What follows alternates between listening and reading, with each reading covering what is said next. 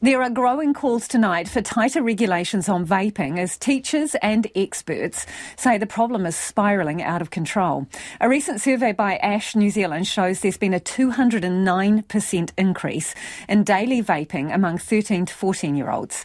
The Australian government has recently announced a ban on recreational vaping, and the UK is considering a crackdown. Meanwhile, Prime Minister Chris Hipkins has directed the Health Minister to bring some suggestions to Cabinet. Louise Ternouth reports.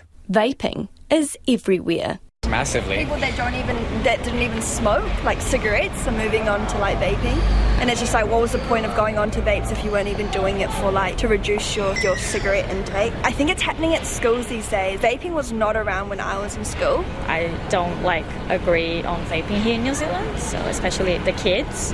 I think because it's so easily accessible now, you could get it at dairies, you could get it at small convenience stores now. Principal of Papatoetoe High School and President of the Secondary Principals Association, Vaughan Queo, says schools nationwide are dealing with the problem every day. I know from my colleagues, my friends, the society that I live in, that we're all dealing with the downward creep in terms of chronological age that vaping is managing to reach down into, which has got to be a problem. Some schools are resorting to the use of CCTV and vape detectors to catch students vaping on school grounds.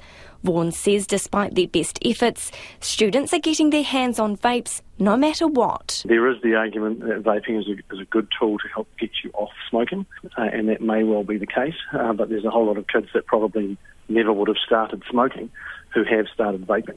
ASH New Zealand says its February survey shows while smoking rates have fallen to a record low in 13 and 14-year-olds, vaping has skyrocketed.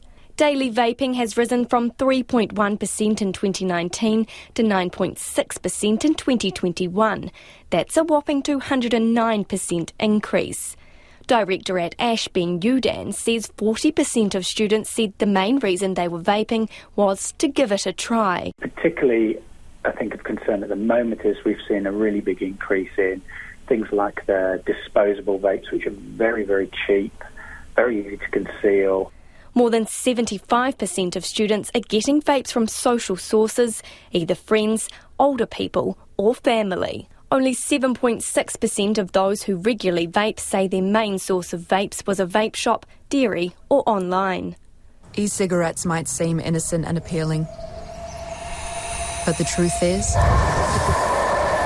many e-cigarettes contain poisonous chemicals, such as those in biofuel, paint thinner and bug killer. This Quit campaign has been launched this week in Victoria, highlighting the risks of vaping. Quit's boss and CEO of the Cancer Council Victoria, Todd Harper, says it's beneficial for those trying to quit smoking, but not for others. So we know that for non-smokers who use these products, they're 3 times as likely to go on and become smokers using tobacco products, which is, of course, the last thing that we need given the great success that we've had in reducing smoking levels over several decades now.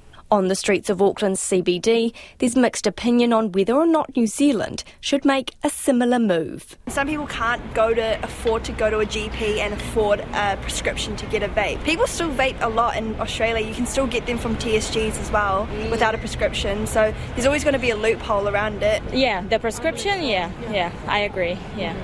So we can give an Aussie as an example for us. Similar to how there's a tobacco tax now. I think something like that should be implemented.